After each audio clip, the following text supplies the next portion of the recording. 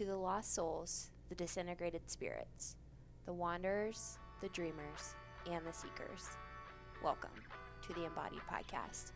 I'm your host, Dr. Danielle McGinnis. Our work in this podcast will be to foster healing, transformation, self-expression, creativity, and the development of consciousness. So with our intentions grounded firmly, let's settle in and do some integration work.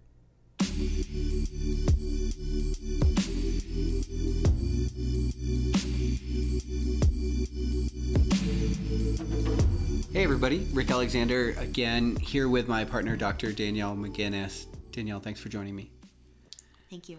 So what we're going to pull apart and talk a little bit about today is Memorial Day. Some of the themes that are active, some of the motifs that are active, what's active in culture, and just see where it goes like we do with these Deep End podcasts and see what it brings up for people. And I should probably start by saying there's some part of me that I was in the military for 12 years and I did lose people that were intensely or incredibly close to me during that time.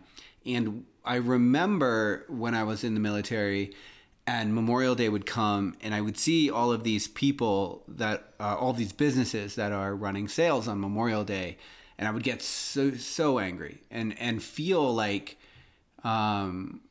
why I think the thing that my anger was constellated around is this idea that we're using dead soldiers to make money, as an opportunity to make money. And I had a tough time with that, but I thought today we'd talk, I've made sense of that a bit. And I thought maybe we'd talk a little bit about why that is. To me, I think it's an important conversation to have. I mean, it literally affects almost everybody. I mean, in the United States, I'm sure people's inboxes are being flooded with sales and deals and advertisements that are driving you to spend money on this weekend. And so, I mean, it's, especially if you're in the States, you're definitely affected by it. Yeah. And so, like I said, there's something about the monetization of dead soldiers that really I have a problem with. And so I thought I could explain, if you do have a problem with that, one level of analysis, one way of viewing it that might help you understand why. And if you don't have a problem with it, also why that's true. And I think it comes down to this idea that our central religion in this culture is capitalism, right? And so I want to qualify what I mean when I say that. And to do that, I have to talk a little bit about values.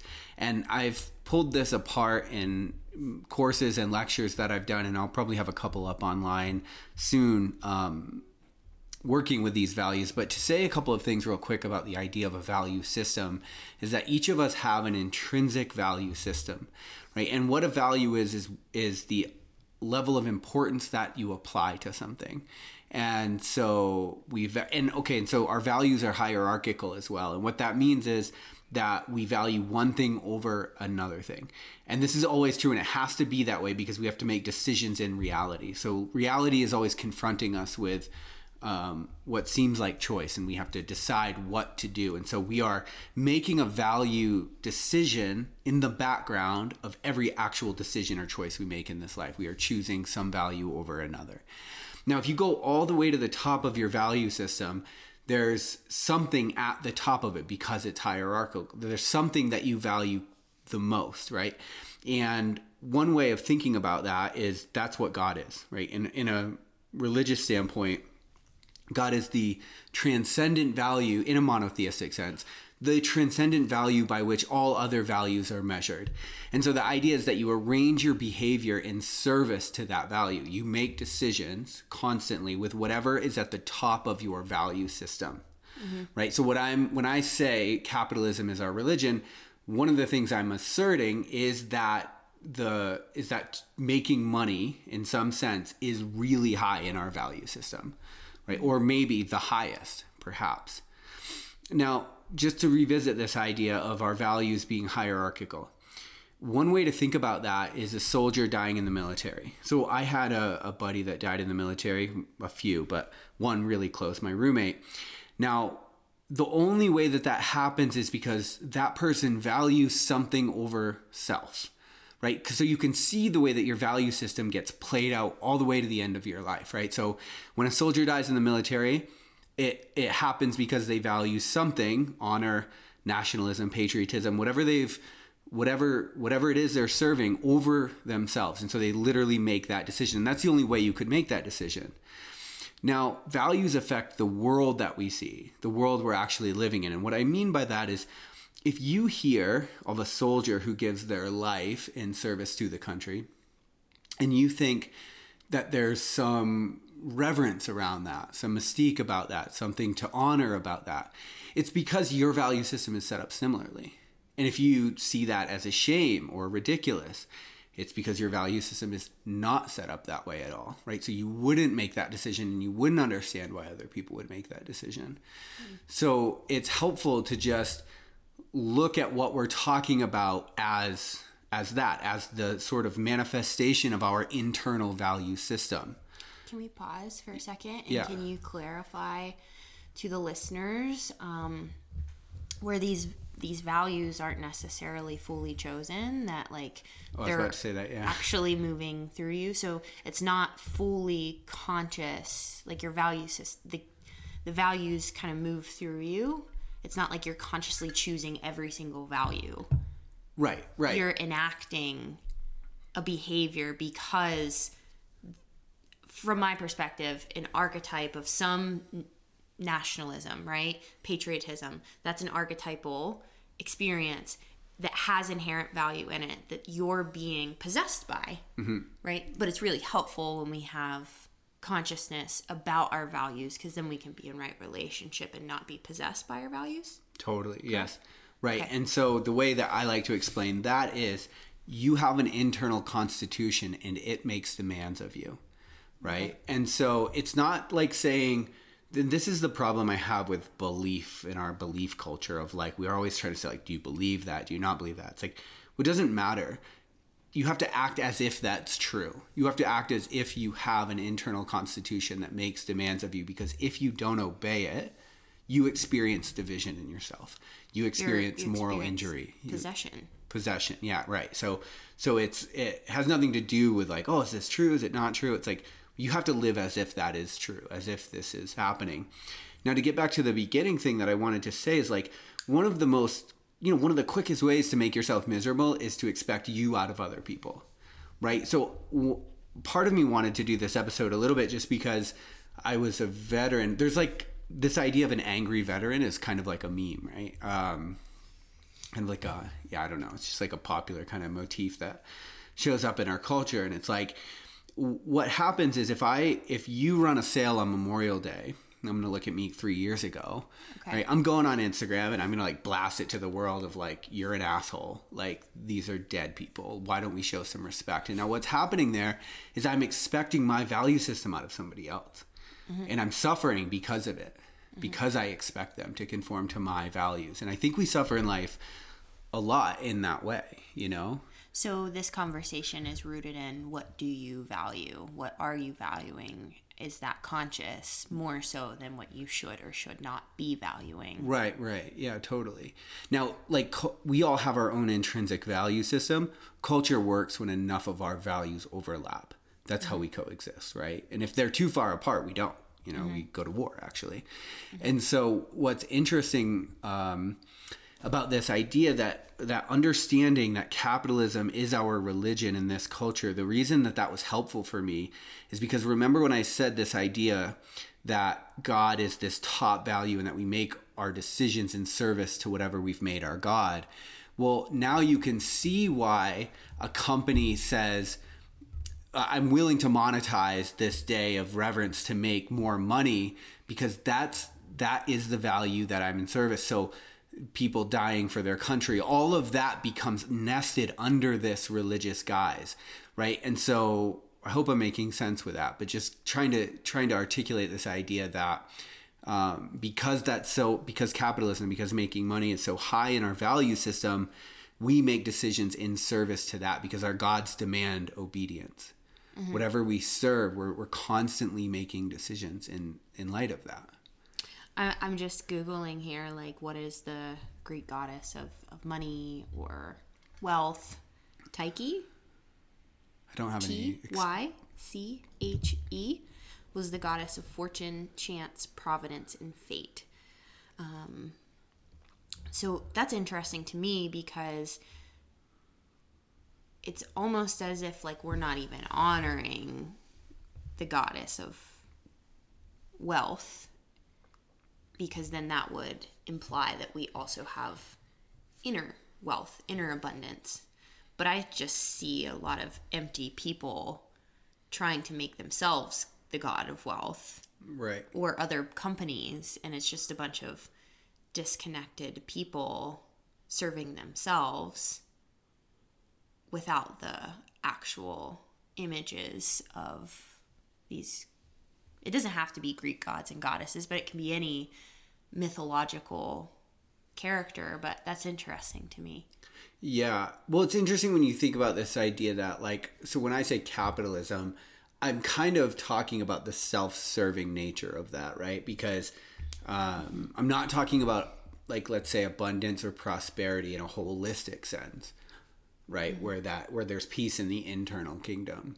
Rather, no, I'm serving this thing that I believe is going to give me peace in the internal kingdom, and that's the dollar. Right? So I'm like making my decisions in service to that in some sense.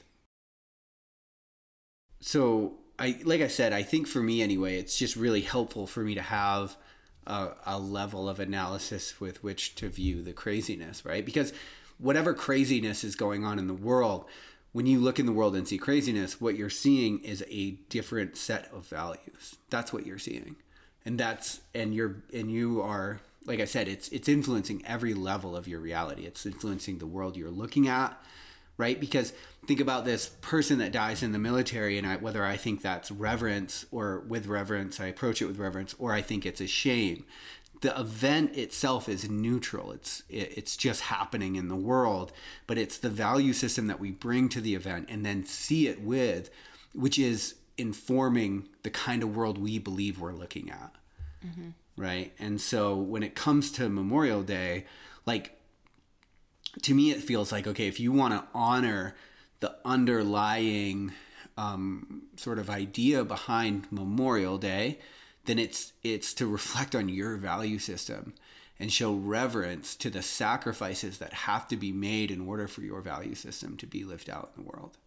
Mm-hmm. Right? Because every value has a cost, right? So if I value growth, that cost is going to show up in my life as discomfort, as a bunch of different things. If I value freedom, then the cost is safety, right? And so because every value has a cost, what we're saying on Memorial Day in some sense is like, hey, we should stop and pause for a minute and show respect to what happens when our values are lived out in the world, because the sacrifice is actually in human life, right?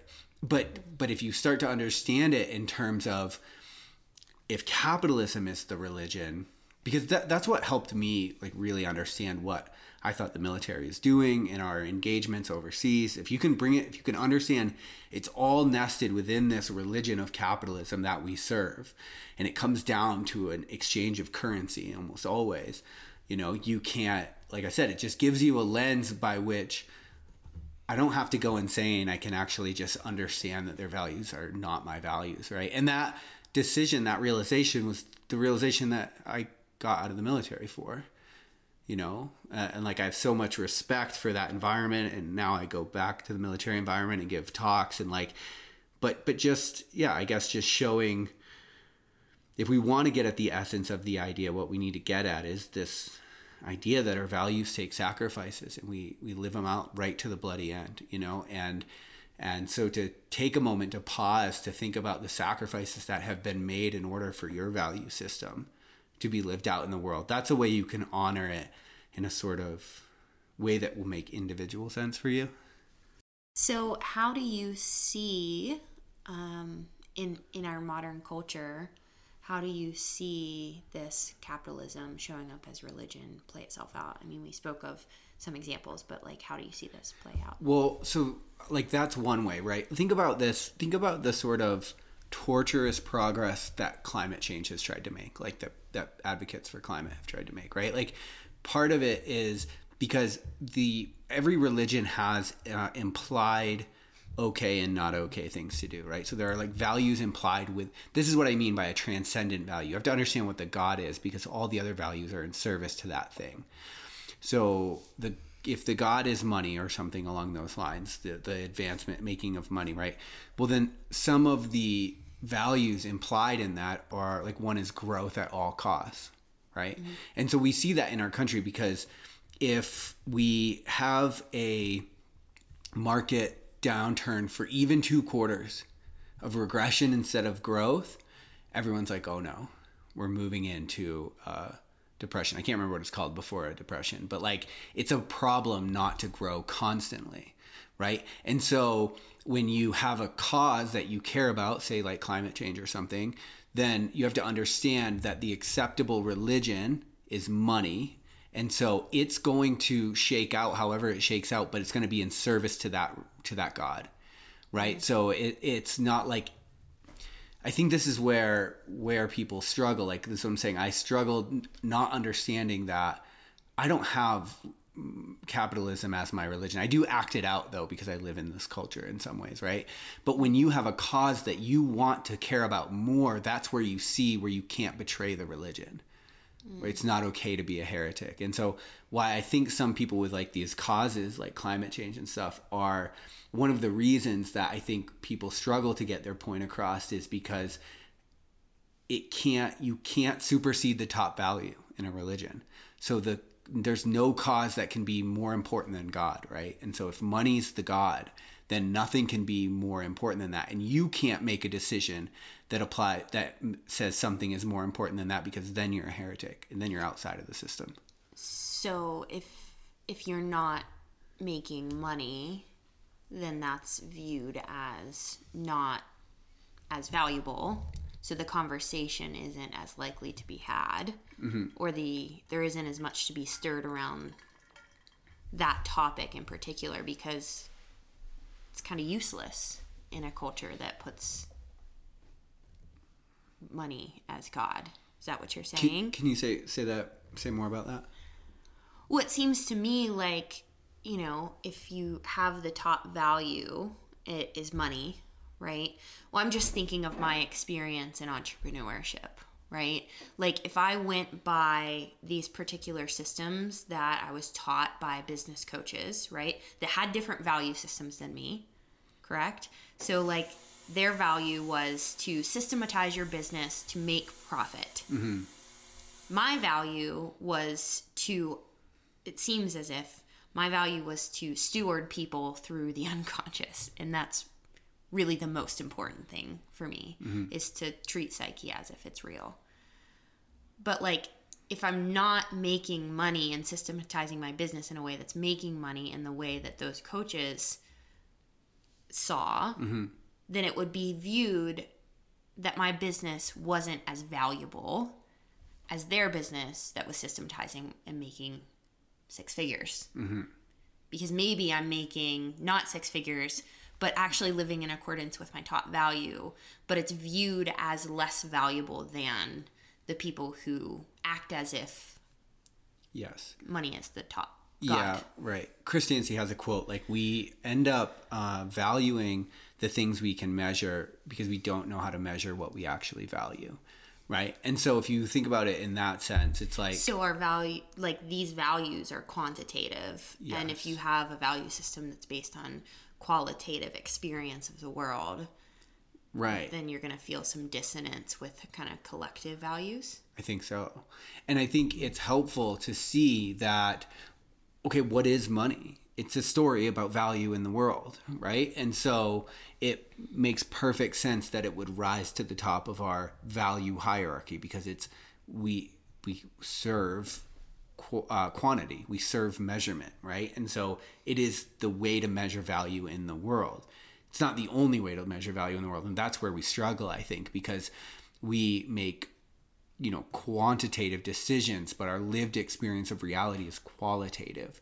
So if I make a decision in service of, let's say I'm looking for a job, and I make the decision in service of the quantitative aspect, how much money do I make, what are my benefits, what's the number column say, then I'm miserable. It's because I have been mistaken by the fact that my life is not quantitative in nature. It's qualitative. There's a quality, a lived experience, a quality to my lived experience. So if I make my value system only quantity, it's kind of a crapshoot at how it turns out. So this is interesting, right? I want to play with these different ideas now that we're kind of going away from Memorial Day a little bit, but I want to kind of throw these ideas up here. Okay. So for me in particular, switching career paths and pivoting down this path that was actually more in alignment with my value system, like fundamentally much more resonance with myself, and then I can actually get out of the way when that's the case, right? Yeah. Some of the feedback that I got along the way was, well, what about your student loans? And that was about the last thing on my mind when I was thinking about pivoting my career, because there was just this wrenching in my soul that what I was doing was not serving the quote unquote right God. Right. Yes, so if I were totally. to stay in my career path as a physical therapist, just so I could pay my student loans back, I'm honoring the God of capitalism, correct? You're making that decision. Yeah. Right. Right.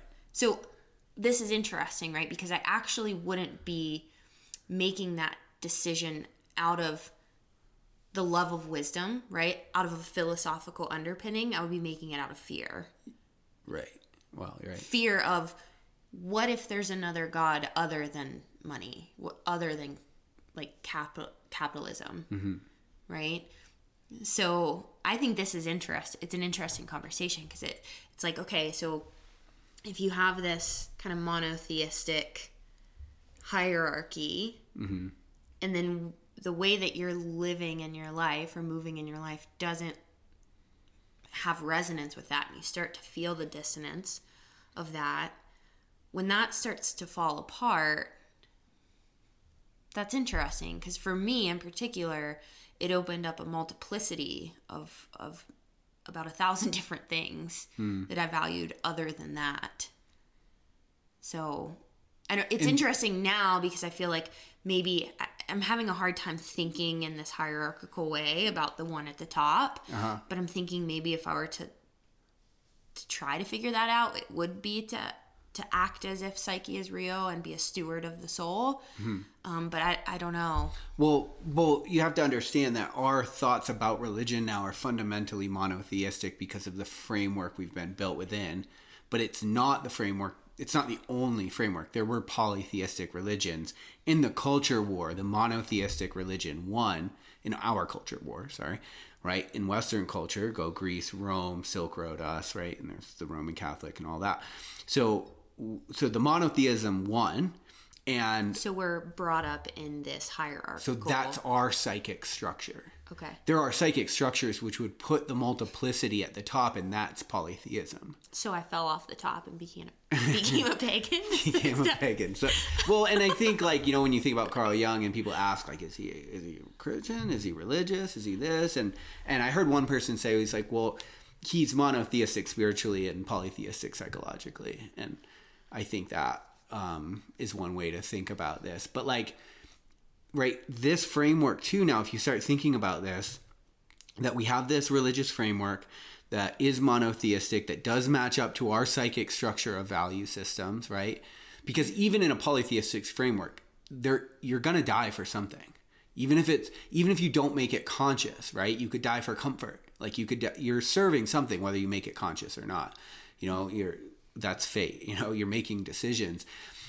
But if you understand the psychic structure in this way, then when you make decisions that are celebrated by the world but kill your soul, you realize why, right? Mm-hmm. Because you belong in the religion, and we're going to you're part of this. We'll celebrate you for this. Doesn't matter if it's honoring what your actual value system is, what your actual internal constitution is asking you to do, right? Is this what you think Jung meant by when he said that the gods have become diseases? Do you think it's, you know, we're stuck in this monotheistic framework, this hierarchical framework? Let's say we're honoring capitalism and making all of our decisions and all of our life moves because of it. And then we have all of these symptoms that well up within our being, and it's the other gods trying to break through. Yeah. So we could look at this Gnostically too. I don't know if people have a understanding of Gnosticism or not.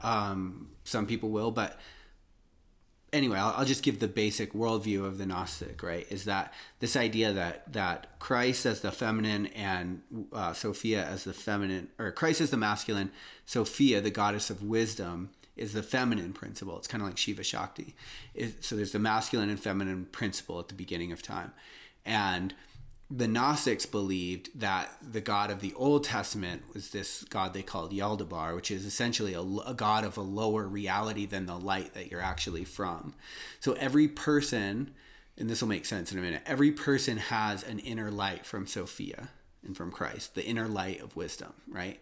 Mm-hmm. But you're trapped in this world where all of these other things parade as the light, parade as God. So you serve your iPhone thinking it's God. This is a Gnostic cosmology. Social media. Right. And so when you think about the Gnostic Gospels, like the Gospel of Thomas, where Christ says, if you bring what's within you out of you, it'll save you. And if you don't bring what's within you out of you, it'll destroy you. So like the idea that all of these other gods, there's all these gods around us that distract us, that keep us from turning inward toward our internal light. And that's the only actual thing that can save us. Can you speak a little bit about, because you said nested within a religion, there's an inherent morality, a good and a bad. Can you speak a little bit about how when we're actually looking at the myths that move religions, there's the gods, or the God is outside of morality. So like it's humans that have the good and the bad and the right and the wrong. But like depending on what God you're possessed by, it is outside of right and wrong. Do you know what I'm speaking of? Yeah, I mean, I could say a couple of things about it. So one is, hopefully this isn't too all over the place for people, but the idea of morality, welcome to the deep end. In terms of a value system, the idea of morality is, as I said, first we have to understand what's at the top. This is God. This is the transcendent value by which everything else is measured. Now, morality are the decisions you make in service to your God, right? And so I can show where this show played out in history. I can talk about that, but okay, I will actually. Right around the time of Marcus Aurelius, the Roman Empire is still pagan, right? And they're kind of like, what they do is everyone they conquer, they just kind of bring their gods in, right? Mm-hmm. So the only thing that's not really acceptable, depends on who the emperor is monotheism. You have to also honor the state gods, and that's pretty much the requirement, right? Okay. So, and Christianity isn't called Christianity at this time, it's called the Way. These are followers of this person, Christ, who died. Now, what's fascinating is, and he was killed by the Roman Empire, right? Now, how is it that person who is killed how does the pattern flip and that person becomes the deity, the lowest to the highest? How does that happen? Well, what happens in history is that these people, and this, I'm not making metaphysical claims, by the way. I'm saying what happened in a sort of socio-economic way. What happens is a plague comes and takes out Rome. It's the plague that killed Marcus Aurelius. Well, because the pagans didn't necessarily have a unifying structure by which they made their decisions by, there was survival automatically gets put at the top. If you're unconscious of what you're serving, right? You're going to serve your survival. It's wired in you.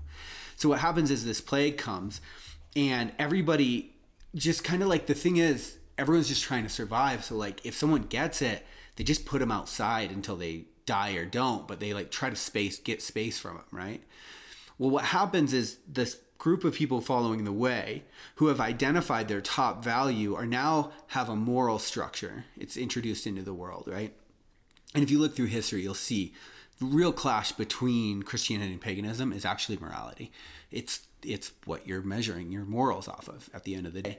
So what happens is all of these Christians start to band together because brotherly Christian love, all these things that have been kind of almost, caricatures in our time emerge as really important ideas.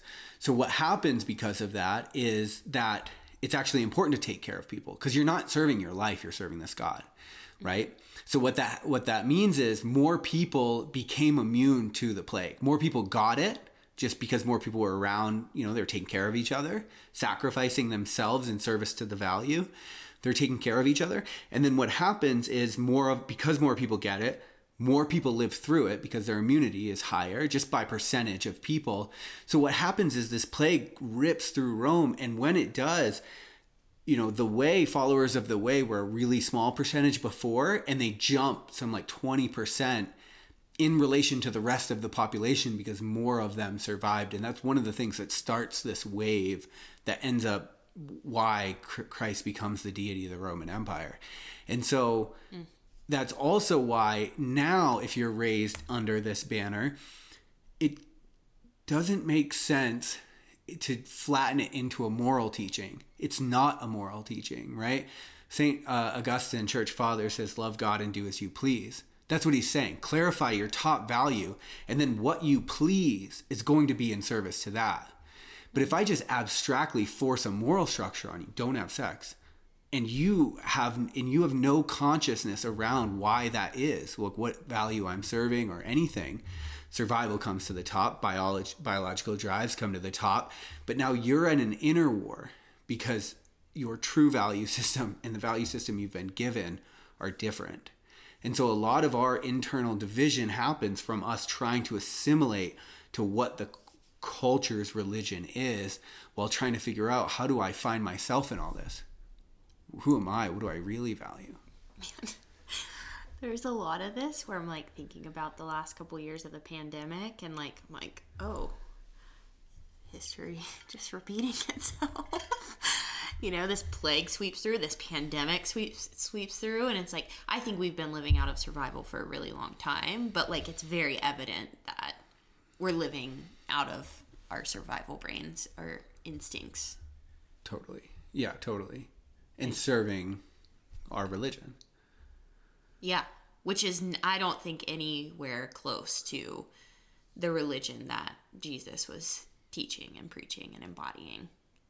One could say, we could say the difference between guilt and shame too, I think, because I think guilt comes as a result of you being out of alignment with your own value system and realizing, oh, I made a decision I don't agree with. Shame comes from other people telling you that your value system is incorrect. So you're the thing that's wrong because you're not serving the right God. You're not serving the right value system. And so when that gets put on our psyches when we're growing up and forming and trying to picture we're integrating all the things we're learning, we integrate those two characters, and one's telling us, but I'm this way, and then one's telling us, yeah, but that's not okay to be that way, and that's shame. But if it were just guilt, it would lead you to a higher understanding of who you are, right? If it were just guilt and you realize it didn't say anything about you, that when you betrayed your internal value system, your conscience or daemon told you that, well, now you have something you can follow to the absolute highest version of who you're here to be. Yeah, I've worked on that with a lot of clients, actually, when they've kind of made mistakes or acted out, quote unquote. And it's really interesting to uncouple the shame from that, because the guilt feels spot on to the inherent conscience. It's yeah, maybe you shouldn't have done that. Totally.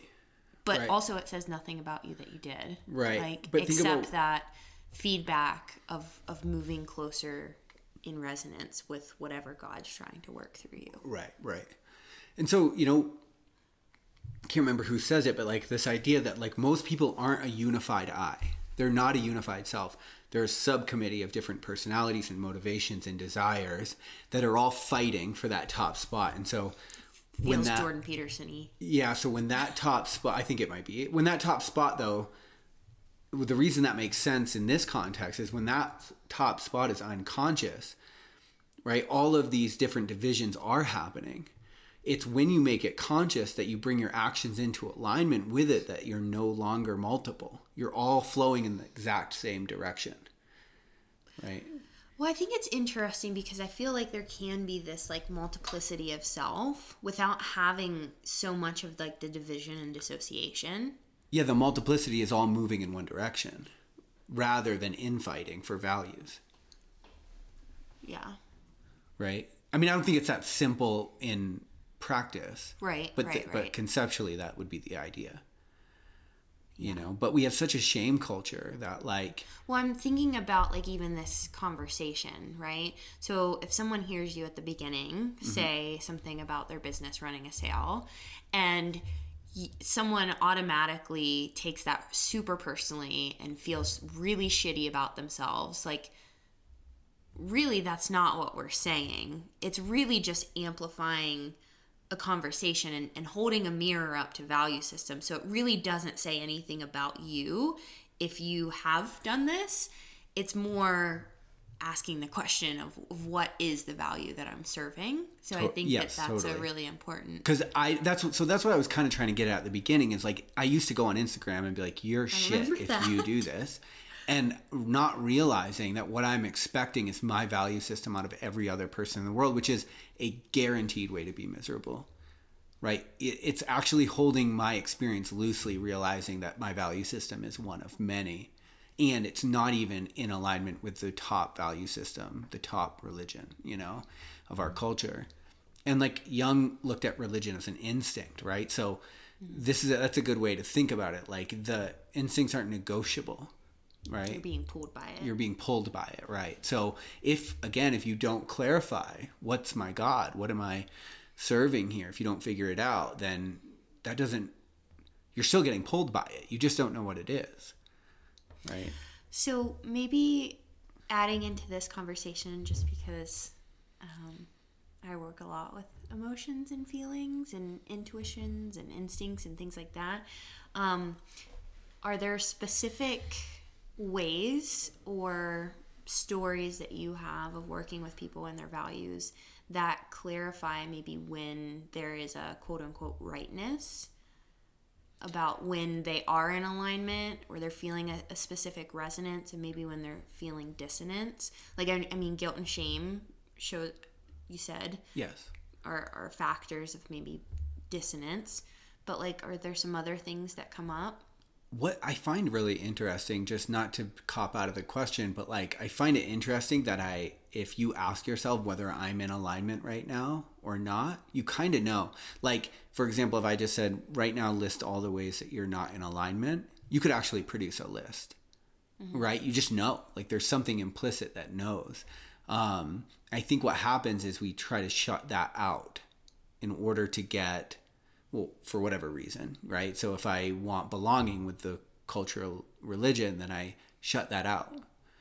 Man, I think this is kind of circling around that Jung quote I always tell you that my analyst tells me about how individuation is a path for orphans. And I think there's a factor that goes along with this, is like to go on your own path of individuation, coming into your unique individual relationship with the divine, with the mystery. Like, you kind of do have to be orphaned from the collective. And also there's a lot of like orphan motifs in alchemy about the stone as the orphan. So the philosopher's stone, the ultimate goal is the orphan. So I think that's really interesting too. Yeah, because I think like if we look at it through a system of values, like you have to figure out where yours are different from culture. Like that has to be a part of the journey, right? It doesn't have to look like that. Like you don't have to use the term value. It's just a lens that is helpful for me. So talking about this capitalism as the highest value, some byproducts of that. So a lot of people could be walking around with an inherent sense of shame and not know why, right? Totally. But I'm thinking about a lot of times I teach that pride and shame sit on a very similar spectrum. Pride on one side and shame on the other. But typically what happens is we don't really necessarily have an authentic sense of pride. It's more an inflated sense of pride to protect us from the shame that's underneath of it. And so I was thinking about kind of like inflated pride as another byproduct of honoring the quote unquote unconscious God of capitalism. Yeah. I was thinking of, pride and greed came to mind when I was thinking about what happens when we honor this particular God unconsciously. Yeah, pride's so interesting because it's Right. So, okay. So there's a lot of pride being evoked in Memorial Day, right? Pride in values, or pride in the values you've served, right? Because, I guess what pride is like authentic pride to me is when you've really authentically moved towards something and like you've accomplished something. You've lived in alignment with your values. Yes, and pride goeth before the fall. That's like what I'm struggling with, is that it's this thing that it's got the power to pull you up, and it's got the power to make you fall. It's like this knife's edge, right? The entire United States Marine Corps runs off pride, right? It's a very strong emotion. And people that grow up in towns, like there's a lot of people that I feel like in the military that, and I'm not saying this pejoratively at all, but like that come from really rough areas, and it is a way out, right? It's a way into serving something bigger than yourself. And so pride pulls people from the ghetto, from the slum, from the like lowest of the low, from shame. Mm-hmm. And at the same time, if you never transcend that, well, it might be good and positive. It might be helpful inflation though. Right? It might move you into a new level of consciousness, but if you don't ever transcend that, it's also the thing that's going to make you fall. Mm-hmm. Right? Yeah, I think sometimes people just live in that kind of like swampland of shame their whole entire life, right? And so to be pulled out of that by pride, I do think that there's value in that. Totally. But you can't claim to be on an individuation path if that's just unconsciously pulling you your whole life and you have, no idea. I mean, I don't think a lot of people know who they are anyway, but if they don't have this sense of who they are in relationship to the things around them, the divine, the values that they're living out, I'm not sure if you would call that individuation. Right. So one thing that's interesting to think about is that values are implicit. And what I mean by that is values are implied by the way you talk, the decisions you make. They're not explicit. They're implied. You're choosing them, you're serving them, and they're in the background. And so you're embodying them whether you know it. Yes, you're the manifestation of your value system, right? And so I forgot why I was going to say that. Oh, so if you want to ask, what's the value? Okay, so you can listen to this conversation and say, for me anyway, what value is he prizing right now in this conversation? Right? It's like self-knowledge. It's probably the thing I'm like fighting for in this conversation. I was going to ask you, what value do you think is my highest value? Just by watching, I mean, we're around each other all the time. Like just by watching my everyday life, like, what do you think is my highest value? I can tell you what I think yours is. Oh, I think yours is something along the lines of acceptance, but I think that has to be like drawn out, because what happens, I think, is that when we go through traumatic experiences and stuff, when we get scattered, right, when we get divided internally, like I think you really value acceptance, like bringing these broken, scattered pieces and accepting them back into the whole, which is also grace, right? It's the same idea. So I think it's something like that for you. Am I right, or do you something? I don't know if I would use the word acceptance, but like maybe something like that. In mine? I feel like it's something akin to adventure or exploration, because I mean you're adventuring into the muck of your own soul. You're also adventuring into the airy, transcendent realities. You're adventuring into philosophies. You adventure literally into nature a lot. So I think it would be something akin to adventure or exploration. Yeah, totally. I think so too. Wander. Right. And then like, again, with all values, like, because there's a point where you figure out, what do I think I value? It's helpful to try to make it explicit, because it's implied. I think it's helpful to ask, because I feel like we're so blinded by our own actions, and that's why I ask, because there's probably things that I do that I don't see. I try to look at them, but like for sure there's blind spots. Yeah. So if we go back to this Gnostic idea that like there are all of these false gods around you and you have to look in to find the right one, that's kind of what I'm implying, right? That's the Matrix. Like we have literally, like literalized these myths, like that Gnostic myth. That's what's underneath the matrix, right? Is that this is all false. You think your iPhone's God because you're not looking inward, And so we have to, well, I don't know. We're coming up on 47 minutes now, so we can probably start to close. But, this idea of Memorial Day, like to me, again, because we are embodying our values in the world. That means we embody the sacrifice that those values cost too. And to me anyway, the way that, because like I said, I got out of the military because I realized I have a different value. My value is not capitalism. Like it's really not. But you realize I have a value and then I'm living a value out in the world, and to bring those two things in alignment is how you get the sense of meaning in your life. My life is meaningful. When they're scattered, your life is absurd, meaning it doesn't have meaning, right? And so looking at the way, if we stay with the Gnostic myth, that all of these false realities have pulled you outward and demanded your obedience can be really helpful as a starting place for self-inquiry and self-knowledge, So this might be off track, but I kind of want to go down this road if we just have a couple more minutes. Sure. Because it's something I know. We don't have sponsors on the deep end, so we can do whatever we want. I was listening to, I've been watching, the CrossFit semifinals the past couple weekends. And the other day they had somebody singing the national anthem before they started the games. And I was just like listening to the words of the national anthem. And I was like, oh my God. Like there's so many values in that are inherent in the song that nobody pays attention to. And then I'm like looking at our neighbors that are just like popping up American flags on their front porch, just unconsciously because it's Memorial Day weekend. Mm-hmm. And I'm just like sitting with this,